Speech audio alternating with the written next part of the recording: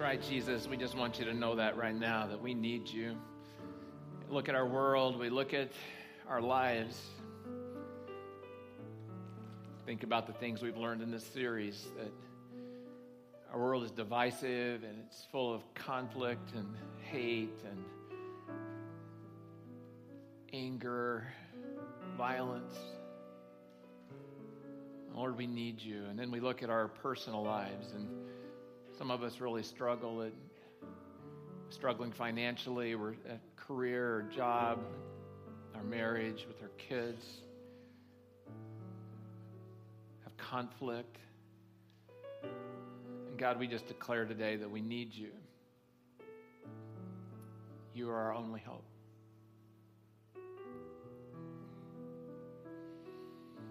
Thank you so much for your love. Now I pray as we talk about a really delicate and maybe difficult subject, you would help each of us to know that this is a safe place, that we'd move towards you in this area of forgiveness, that we could really be set free today. It's in Jesus' name we pray. Amen. All right, you can go and have a seat. That'd be wonderful, and welcome. And I forgot part of what I needed today as I walked up here, and so let's just go down for a moment. And I need to get my rock I forgot. You guys all got one when you came in, so you're ready for this. You're thinking, what do we have a rock for today? Well, remember last week we talked about this idea that we all judge. Everyone judges. And I made a joke that you're all judging me as I speak. Well, today you just have a rock you can throw at me, okay? If I hit a blooper, get just something to actually know. We'll get serious in just a minute. We're going to use these, and I think in a way it'll be very effective today. And so we're in this series called Love Everyone Always. We've talked about love. We've talked about respect. We've talked about accepting people, and it's been hard. I've had lots of conversations, and at the same time, as some people are expressing how hard it is, other people are expressing how freeing it is, and I think it's both. As we wrestle with this, as we talk about really where we're at as culture and how we can respond, I think that's one of the things you want to know is how can I respond as a follower of Jesus in my culture? And so that's what we've been learning in this series. And so I just want you to know that as I've looked at this message for today, that I've really just asked God to help me, to help guide me, because the message today has the potential to be rough on some of us, actually tough, because of some pain in the past, something that's not been resolved. And I just want you to know that right up front, I really care about that, and I've been praying that God would be the one who holds you today because of the experiences maybe you've had from the actions or the inactions of others, or the words that maybe someone has spoken to you in some way, many times from those who were closest or most trusted or who mattered most. We were hurt or abused in some way. And I'm just so sorry for the pain that was inflicted to you. And what I want us all to hear as we begin today, as we start this, is that God wants to set all of us free. He wants us to set us free from bitterness and the resentment that can take root in our hearts. And he wants to show us how to do that through a process called forgiveness. Now, here's why this is so important as we think about this. Researchers have discovered that when we have unprocessed pain or trauma that's happened to us in some way, and if we hold on to the hurt and the resentment and the bitterness toward a perpetrator that was doing something against us, and we refuse to forgive, it can actually do tremendous harm to our health, to our emotions, and to our relationships. Unforgiveness leads to depression. It leads to high blood pressure. It leads to self-destructive habits as we try to cover up in some way the pain we have through addictions. It can lead to disastrous behaviors against others as we're trying to relieve the pain that we have inside if it's not dealt with properly. Unforgiveness can even hinder and block your intimacy with God. Because if you choose not to forgive, you're actually going against what God said. This is serious, serious stuff.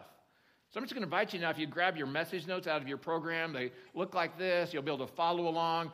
And that all the Bible verses I'm going to use, we're going to be all over the Bible today in many different places, so this might be your easier approach. But I just want to recommend, if you don't have a Bible, we'd love to give you one. And so if you'll stop right at that bookshelf right up there, there's some of these Bibles. You can have one. It's free. It's our gift. We'd love to see you have a Bible in your home that you can read as well. Right at the top of your notes is the verse that's the theme verse for the series, and it's from Matthew 7:12. And it's a really familiar verse to those who are part of the church world and actually in secular world, because it's used in many ways as people are talking about how to treat each other, and it's called the Golden Rule. So I'm just going to ask if we put the verse on the screens, and I'm going to ask if you'd read it out loud with me, okay? Ready, go. So whatever you wish that others would do to you, do also to them, for this is the law and the prophets. And then we've been looking at it from the Message paraphrase. And so I'll read this to you. Eugene Peterson paraphrases that verse this way. And I think it's so good that we hear other words that can help us to kind of digest what was that Jesus said. Here's a simple rule of thumb guide for behavior. Ask yourself what you want people to do for you, then grab the initiative, I love that strong word, and do it for them. Add up God's law and the prophets, and this is what you get. So this is called the Golden Rule, and we've used this as our launching point in the series because it gives us very clear direction on how we should treat others in the time that we live in of divisiveness, hatred, anger, violence, mistrust, and disrespect. The Golden Rule. Do to others what you would wish others would do to you. It's so clear. Do to others what you wish would be done to or for you. It's so clear, but why is it so hard? Why is it so hard? We're going to talk today about one particular issue that we all want others to do for us. I'm going to ask us if we would be willing to do for them. And it's this whole idea of forgiveness. We talk about how to forgive others as we want to be forgiven. Now, see, this one of the problems when it comes to forgiveness is that some of us have some misconceptions about what forgiveness actually is. So what I want to do is first, I want to debunk some of the forgiveness myths that some of us may carry that kind of lock us up and keep us captive and keep us from being able to forgive others. So kind of 4 ideas. First, forgiveness does not mean reconciliation. So right away, I just want you, that's a myth, that forgiveness and reconciliation are the same. And so for some of you, you're like, whew, I can breathe now. You're not asking me to be best buddies with the person who's hurt me. No, I'm not. It's not forgiveness is not reconciliation. See, many people believe that. They believe that it must result in reconciliation, and so they stay away from it because there's no way that they would want to be in proximity with the person who's hurt them so much. And I'll just say the reason this isn't possible is that it actually literally may not be possible because there may be people in your world that have hurt you in some way who are no longer living. So how can you think that if forgiveness equals reconciliation, how can you do that with someone who's no longer here? Or it may be impossible even physically, all kinds of different reasons why it's impossible. One article I read in preparation for today said it this way: forgiveness is not reconciliation. Reconciliation is a 2-person sport. Forgiveness is a solo sport. And guys, it's a solo deal that we're talking about today. Second, it just may not be prudent, right? It just may not be wise to think that, oh yeah, I've got abused or I've been hurt in some way, and I'm just going to walk right back in. That's a sign of forgiveness into relationship. It's just not prudent to do that. It's not wise to walk back in when someone's abused or betrayed you, if they've not repented, if they've not changed, if they've not done some serious work that caused them to be the way they were, that caused you that hurt. It's just not wise, or it's not prudent to do that. It's not what the Bible's asking us to do. In forgiveness, there is no pressure to resume the relationship. No pressure. Some people think that, and then just the thought of reconciling, the thought of resuming the relationship keeps them locked behind a cell of bitterness because they can't imagine actually doing that. So that's a myth, okay? Second myth is this: forgiveness does not mean forgetting. Wow, I don't know whoever dreamed up the phrase forgive and forget. It is so not true, so not real, so not possible. It's not even humanly possible to do this. To forget in most instances is just totally impossible. If I'm going to try to forget the pain that was inflicted to me in order to be able to know that I'm forgiven somebody, I can't do that. And I realize if I have to forget the pain first, I may never be able to forgive, because it's impossible for human beings to forget. Impossible. It's a myth that you can just forgive and forget when you've been hurt. It's impossible. Third thing is this. Forgiveness does not mean denying the hurt. Oh, well, the way I'll just show I've forgiven you, I'll just deny the fact that I'm walking around with one leg missing. I'll deny the fact that, that you tore out and ripped my heart out. I'll deny the fact that I'm walking around with only one arm. So it's not denying your feelings at all. I'll say it this way. If you're pretending you're not hurt, if you deny your pain, you're going to delay your healing. You have to open yourself up to the feelings you have, to the honest truth that you've been hurt. And for some of us, this is hard because we're so strong and we want to give this image to the world that we're so strong. It's hard for us to actually say out loud that we feel hurt. And then lastly, forgiveness does not require an apology. It does not require an apology. See, many people are waiting for people just to come up to them and say, I'm sorry. Then wouldn't you long for that from someone that's hurt you, that they would just actually come up and say, I'm sorry? See, the truth is, most people will never, ever say, I'm sorry. And then they'll follow it with, will you forgive me? And so then if they're not going to say, I'm sorry, then you're left with a choice. If I'm going to carry the offense or I'm going to release the offense and let it go. Some people get stuck that they believe that forgiveness should only be given when someone asks for forgiveness. And so they don't do it because they stand back and say, you've not asked me, so I can't do this. See, forgiveness, folks, is possible whether someone asks for it or not, whether someone apologizes or not. So this whole idea of forgiveness is so important to us. The analogy someone gave one time is that forgiveness is like drinking poison with hopes the other person dies. Lack of forgiveness is like drinking poison hoping that the other person dies. So I just want to add this before we go on, is that as you're thinking about forgiveness today, what I'm hoping is that there's one thing that might happen in us, okay? I really want us to forgive. I want us to be able to let other people go. We're going to talk about how to do that in just a minute. But here's what I want to challenge you with. Is there someone in your world that you know you've hurt? Is there someone you know that carries a grudge against you? I mean, you may think that's not reasonable that they do, but is there someone in your world that really has been hurt by you? I just want to encourage you that even though forgiveness does not require an apology goes a long way to grease the wheels of forgiveness.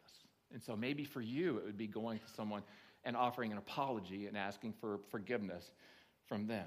So hopefully that clears up some of the myths about forgiveness. And now we're going to walk through how do we forgive and just, kind of get to where the rubber meets the road here as we're going to go through this. So the first is this. If I'm going to become a forgiver, I must remember how God forgives. If I can't forgive unless I remember how I've been forgiven by God. Can't do that. See, our willingness and ability to forgive is rooted in receiving and knowing, personally experiencing God's forgiveness of us. Every opportunity you have to forgive is an opportunity to draw attention to the God who delights to show mercy and forgive. Pastor John read this verse to us earlier from Colossians 3. It's just full of so much challenge. Make allowance for each other's faults. Right away, it's calling us to. I'm in relationship, and so I'm filling in the gaps, and I'm making allowance for where you're weak and I'm strong in some way. And he says, and forgive anyone who offends you. Does anyone? Does that leave anyone out? No. So there's lots of offensive people, right? And so anyone who offends you, and then this is the key word, underline it and circle it. Remember, the Lord forgave you, so you must forgive others. So Paul is calling us to remember what God has done through us through Jesus Christ on the cross. And that's one of the purposes of communion. As we study communion, Jesus says that you would do this, that you would remember me. And so Jesus knew that we needed to have moments where we would have communion. We'd come back to the opportunity we can have to experience the cross, whether we've been away a long time or whether we've just drifted recently or whether we're just confused a little bit. But we come back consistently and remember what he's done for us on the cross that we could have forgiveness. So we have communion for that reason. 1 Corinthians 11, Paul writes about it and he says, communion is a time to remember the death, burial, and resurrection of Jesus on our behalf.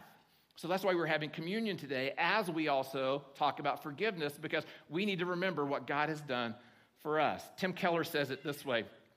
He says, if you know God's love and forgiveness, then there is a limit to how deeply another person can hurt you.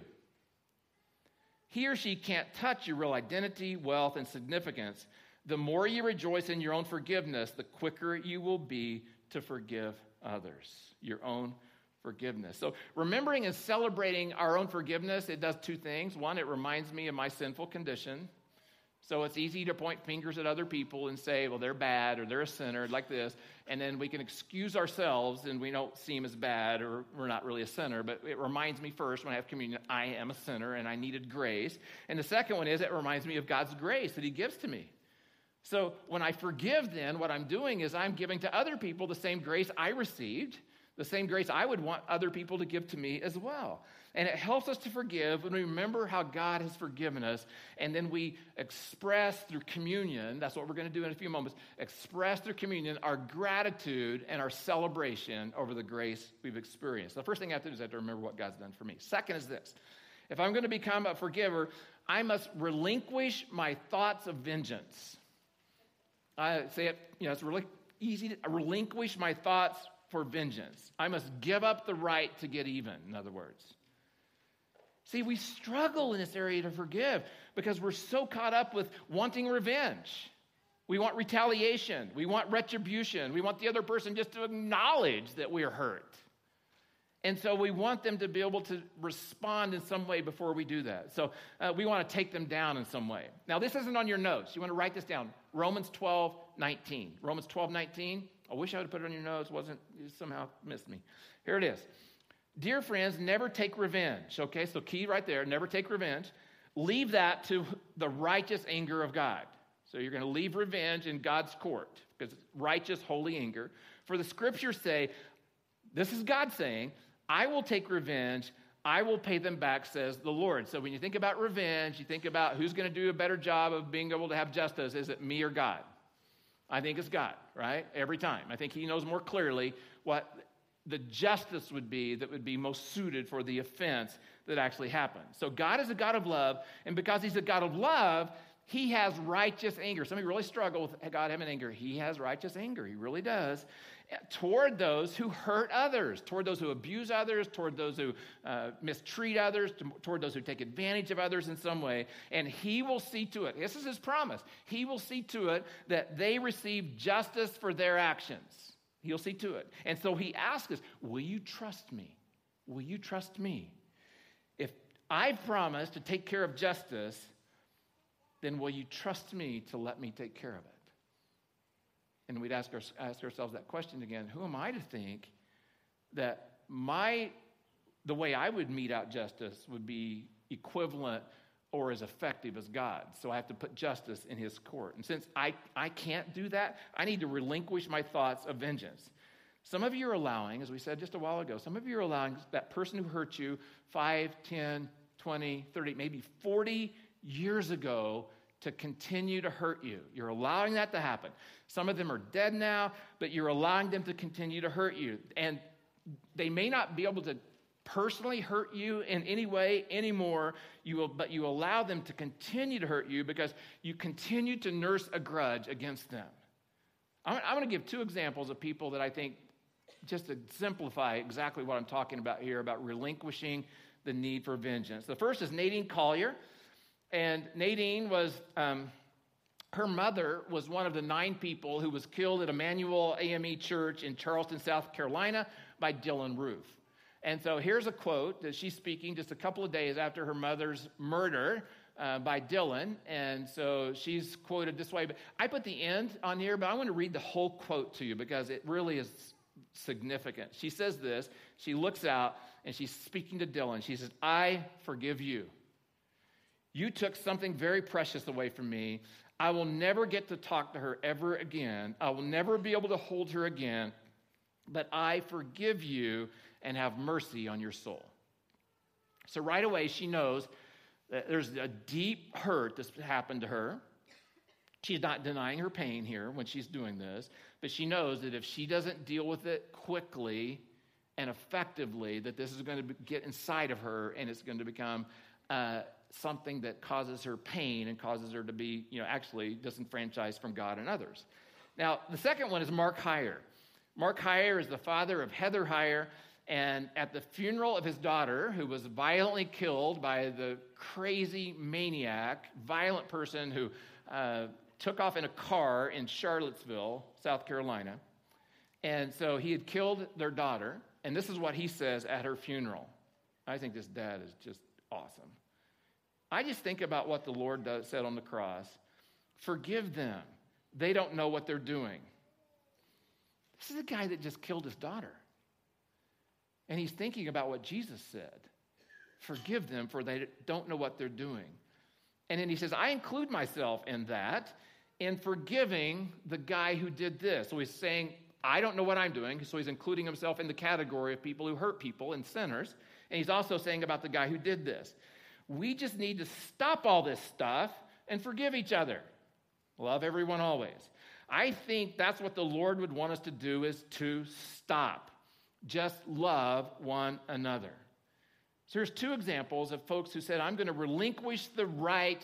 I'm going to relinquish my sense of I have to respond in vengeance in some way because of what is done. See, forgiveness, this is what happened with these two people, and maybe what needs to happen with you as well. Forgiveness allows us to see the other person not as a monster. They may have done evil, diabolical things, but not as a monster, but as a human being who's deeply sinful, in need of God's forgiveness, just like me. That's what these folks are saying. And so you can either keep hurting, or you can holding on to bitterness, or you can let go and move into the idea of being free. Paul says it this way in Ephesians 4. He says, get rid of all bitterness, rage, anger, harsh words, and slander, as well as all types of evil behavior. Instead, he says, be kind to each other, tender-hearted, forgiving one another, just as God through Christ has forgiven you. Paul's calling us in Ephesians, just like he did in Colossians, to respond with grace to others because of the grace we have received ourselves from God. And so he's made that's possible. That makes forgiveness possible, is what he's saying. And then Jesus says it this way. You know, you ever wish you could just like cut verses out of the Bible? Like, this one's just a little too hard. Well, this is one of them. As you read this, you're like, surely they misquoted Jesus here. But this is what he says. To those who are willing to listen, so he's saying not everybody's going to be willing to listen to this because of how hard it is. But to those who are willing to listen, I say, love your enemies. Do good to those who hate you. Bless those who curse you. Pray for those who hurt you. Wow. What Jesus is calling us to is he's calling us to a higher level of living in these verses. He's calling us to respond to evil with good. Not to respond to evil with evil, but to respond to evil with good. And as impossible as what he's saying sounds, I just want to ask it this way. Would you be willing to take Jesus at his word? And would you be willing to trust God and take God at his word in everything he says? Because this is one of those everything he says moments in these verses, including doing good to haters. We talked about respect. Some of you really struggled with respect. How can I respect someone? And you would give me a list of people, and you would be so mad at me for saying that I respect them. And I would say, well, we're not going to respect what they did. We're not going to honor what they did. But I will respect them as a human being, that they still need the due process of justice as every human being needs. So that's how I respect that person. So I say, he's saying, would you be willing to do good to haters? Would you be willing to bless those who curse you? And this is really getting tough. Would you be willing to pray for those who hurt you? I just said that, and it sounds impossible, doesn't it? And I've said in this series several times, what God is asking us to do as we really dig down into it seems impossible, but here's what I've said again and again. God makes the impossible possible. God makes it possible. So you have to trust him. You have to do what he says and trust him in you and through you to do what you think is now currently not possible, that is possible with him. So here's your anchor of faith in this. God always gives you the power you need to do what he asks you to do. Always. So you step out, he's given you the power you need to do what he's asked you to do. Okay. Third thing is this. If I'm going to forgive those who hurt me, I must release the debt incurred. I must release the debt incurred. Every time there's a hurt, there's a debt. Every time there's a hurt, goes on your ledger sheet, there's a debt. And so there's a debt that must be paid. So I'm going to release them if I'm going to forgive. And Jesus says it this way. We sang about the Lord's Prayer, but he says it this way in the Lord's Prayer. Forgive us our sins as we have forgiven those who sin against us. The key word there's as. Forgive us as we have forgiven those who've sinned against us. But also the key is the word forgive that's used. So when Jesus was speaking, and it was translated into Greek, it was translated into a word. It's called aphemi. And aphemi means to release a debt. So Jesus chose the right word here. The word was used that said, if you're going to forgive somebody, you have to release them of the debt you feel they owe you. Forgiveness is the opportunity and the willingness to release someone from this debt that you feel that they owe, that they're not even offering to pay, or maybe it's not even possible to be paid, but you're just going to release it. This is so hard. This is just so hard.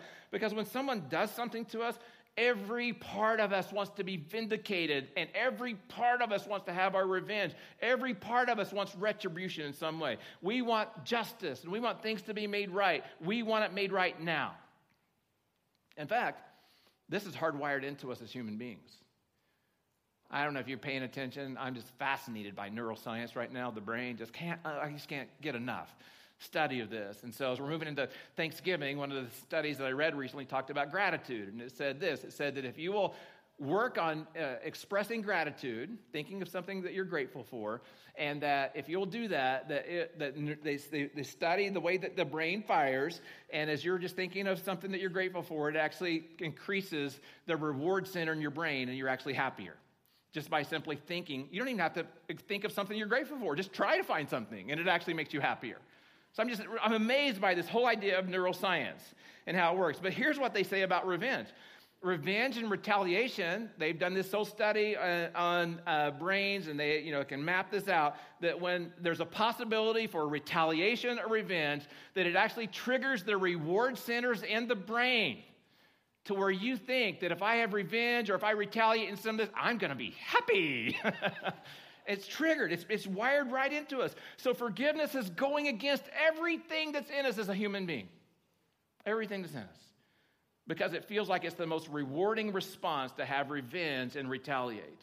Instead, the way to freedom is to release the debt. Release the debt that they owe. To forgive, I'm going to just mention a book here. It's called The Art of Forgiving by Lewis Smedes. In fact, if you find any book by Lewis Smedes on forgiving, get it. But this one in particular, it's called The Art of Forgiving. I have several we put in the bookstore today just so that you could kind of run over there and maybe grab one that might help you as you face the holiday season and want to work more on forgiving those who are coming over to have turkey, right? Or ham and something like that so you can have a better experience. But here's what he says. He says, to forgive is to set a prisoner free, and you discover that the prisoner was you. Because you're actually set free of the bondage you have because of your lack of forgiveness. Last thing is this. If I'm going to forgive, I must repeat the process as long as needed. Repeat the process as long as needed or as long as necessary. And I'll just say it this way. That may take a long time. That may take a long time. So we're going to use Peter here. Peter comes to Jesus, and he's asking Jesus a question. And Peter, we don't never really know his motives for sure. We can read in what we think his motives are. But he comes to Jesus and he says, Lord, how often should I forgive someone who sins against me? 7 times?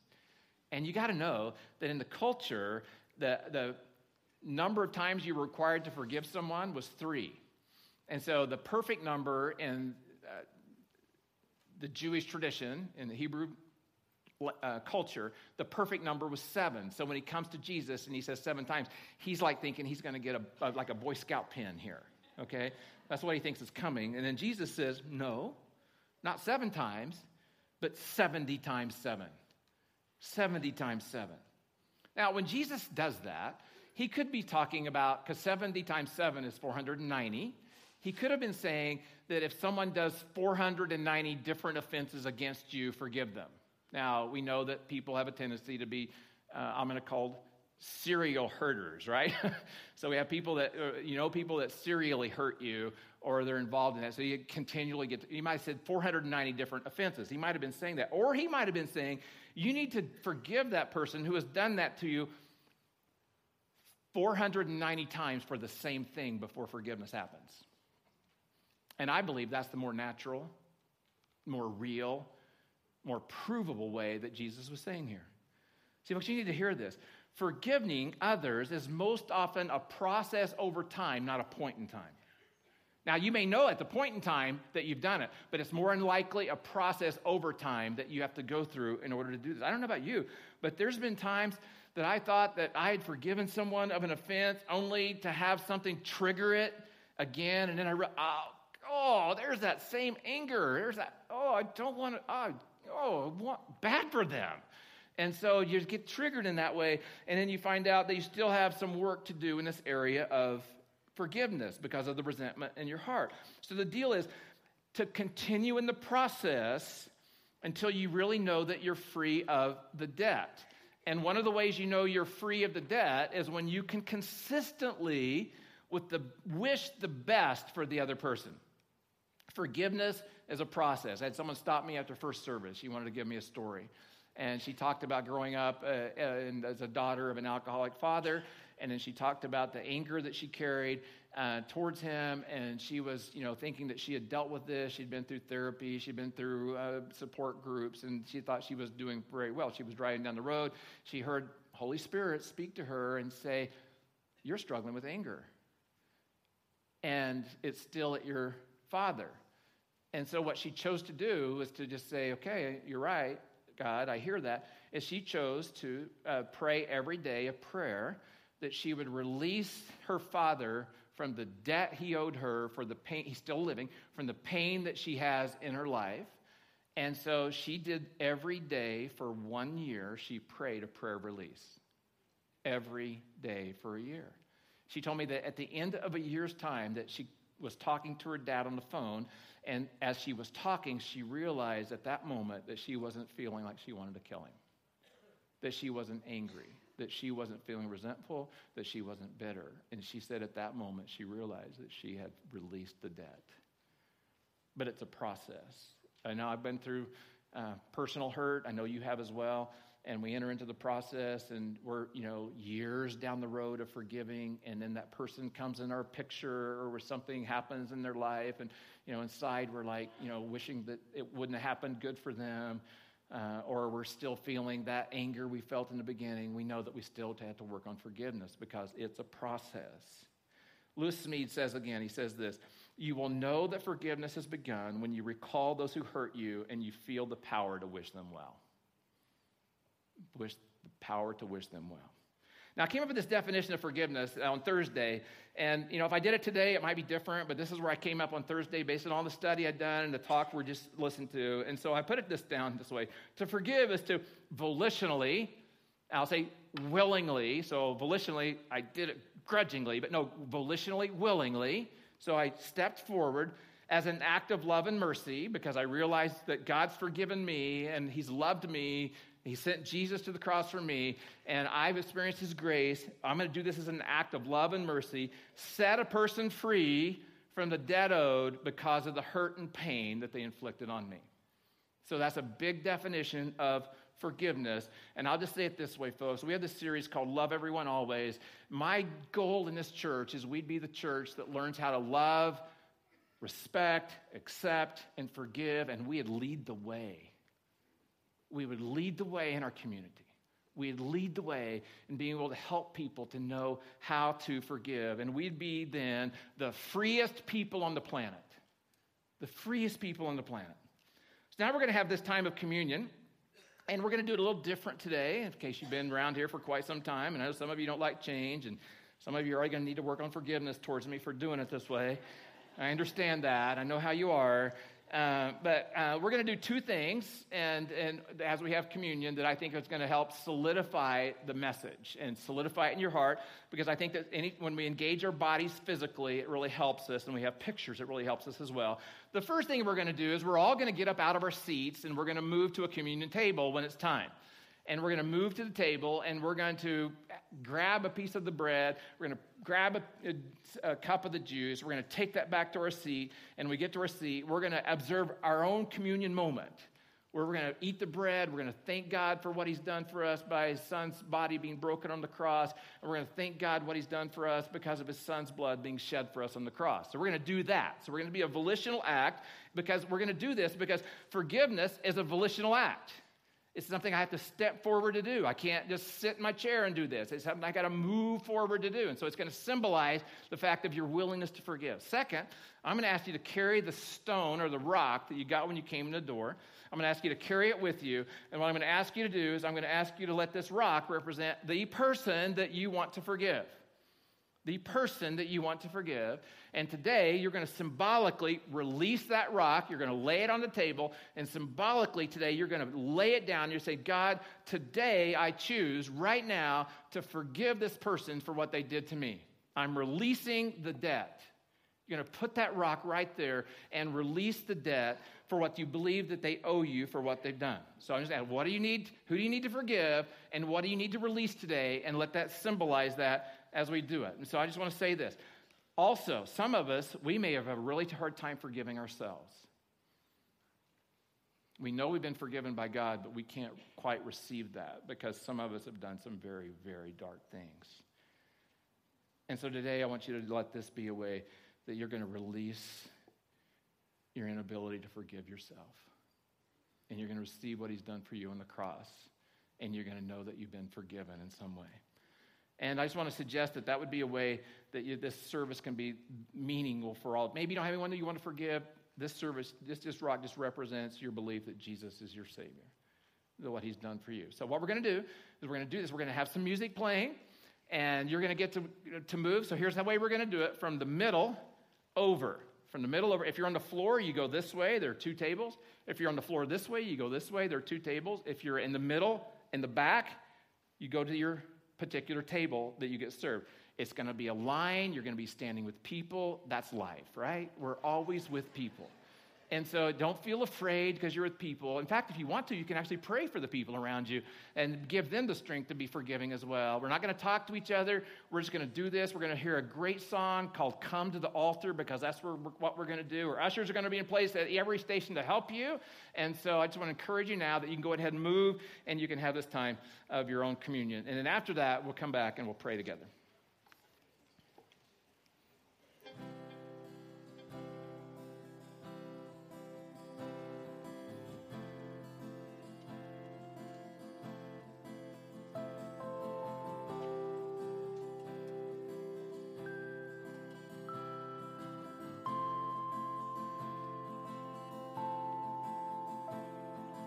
Come out of sadness from wherever you've been. Come broken-hearted, let rescue begin. Come find your mercy, O sinner, come kneel. Earth has no sorrow that heaven can't heal. Earth has no sorrow that heaven can't heal. Lay down your burdens, lay down your shame. All who are broken, lift up your face. Oh, wanderer, come home. You're not too far. So lay down your hurt, lay down your heart, come as you are.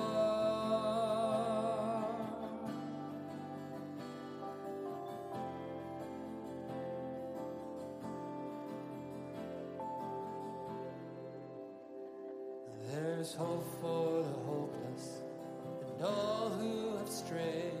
Come sit at the table, come taste the grace. There's rest for the weary, a rest that endures. Earth has no sorrow that heaven can't cure. So lay down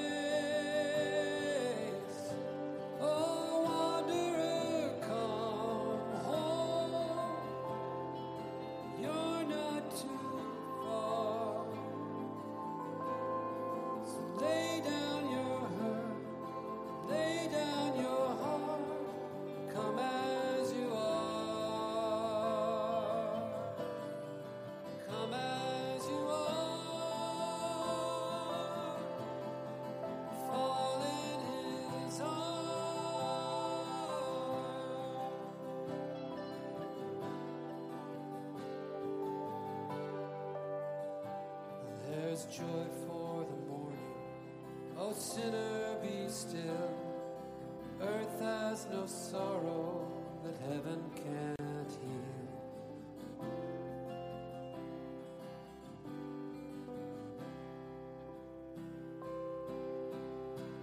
Lay down your burdens, lay down your shame. All who are broken, lift up your face. Oh, wanderer, come home. You're not too far.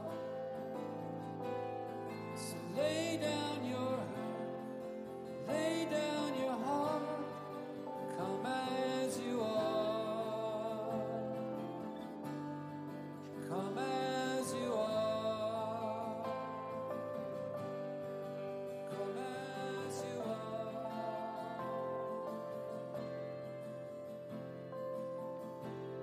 So lay down your burdens, lay down your shame.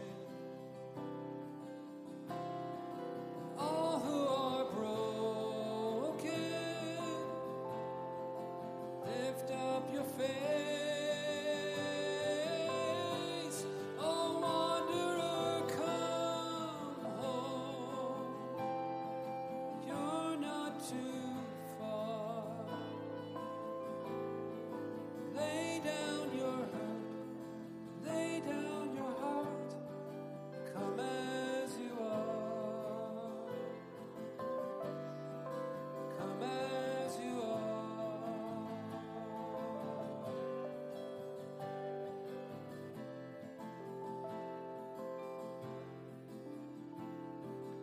Come out of sadness from wherever you've been. Come broken-hearted, let rescue begin. Come find your mercy, O sinner, come need. Earth has no sorrow that heaven can't heal. Earth has no sorrow that heaven can't heal.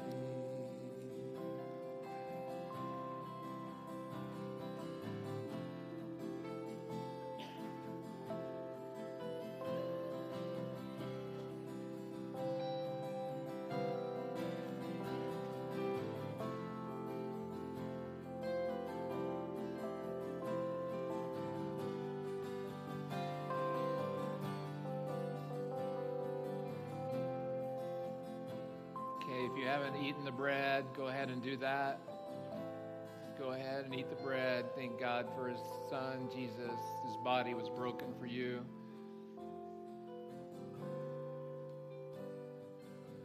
Drink the juice and you thank God for his son. His blood was shed for you.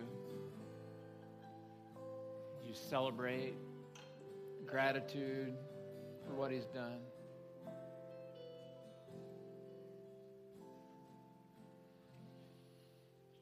God, I want to thank you so much for this opportunity to take a step toward releasing, a step toward forgiveness,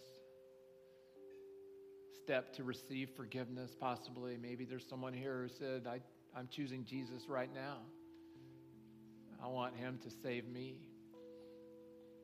I ask him to forgive me for my sin, all I've done, and I want to be cleansed. I want to follow him, know him, and be loved by him and love others for him. And God, I pray for those who, that this has been a very difficult time today.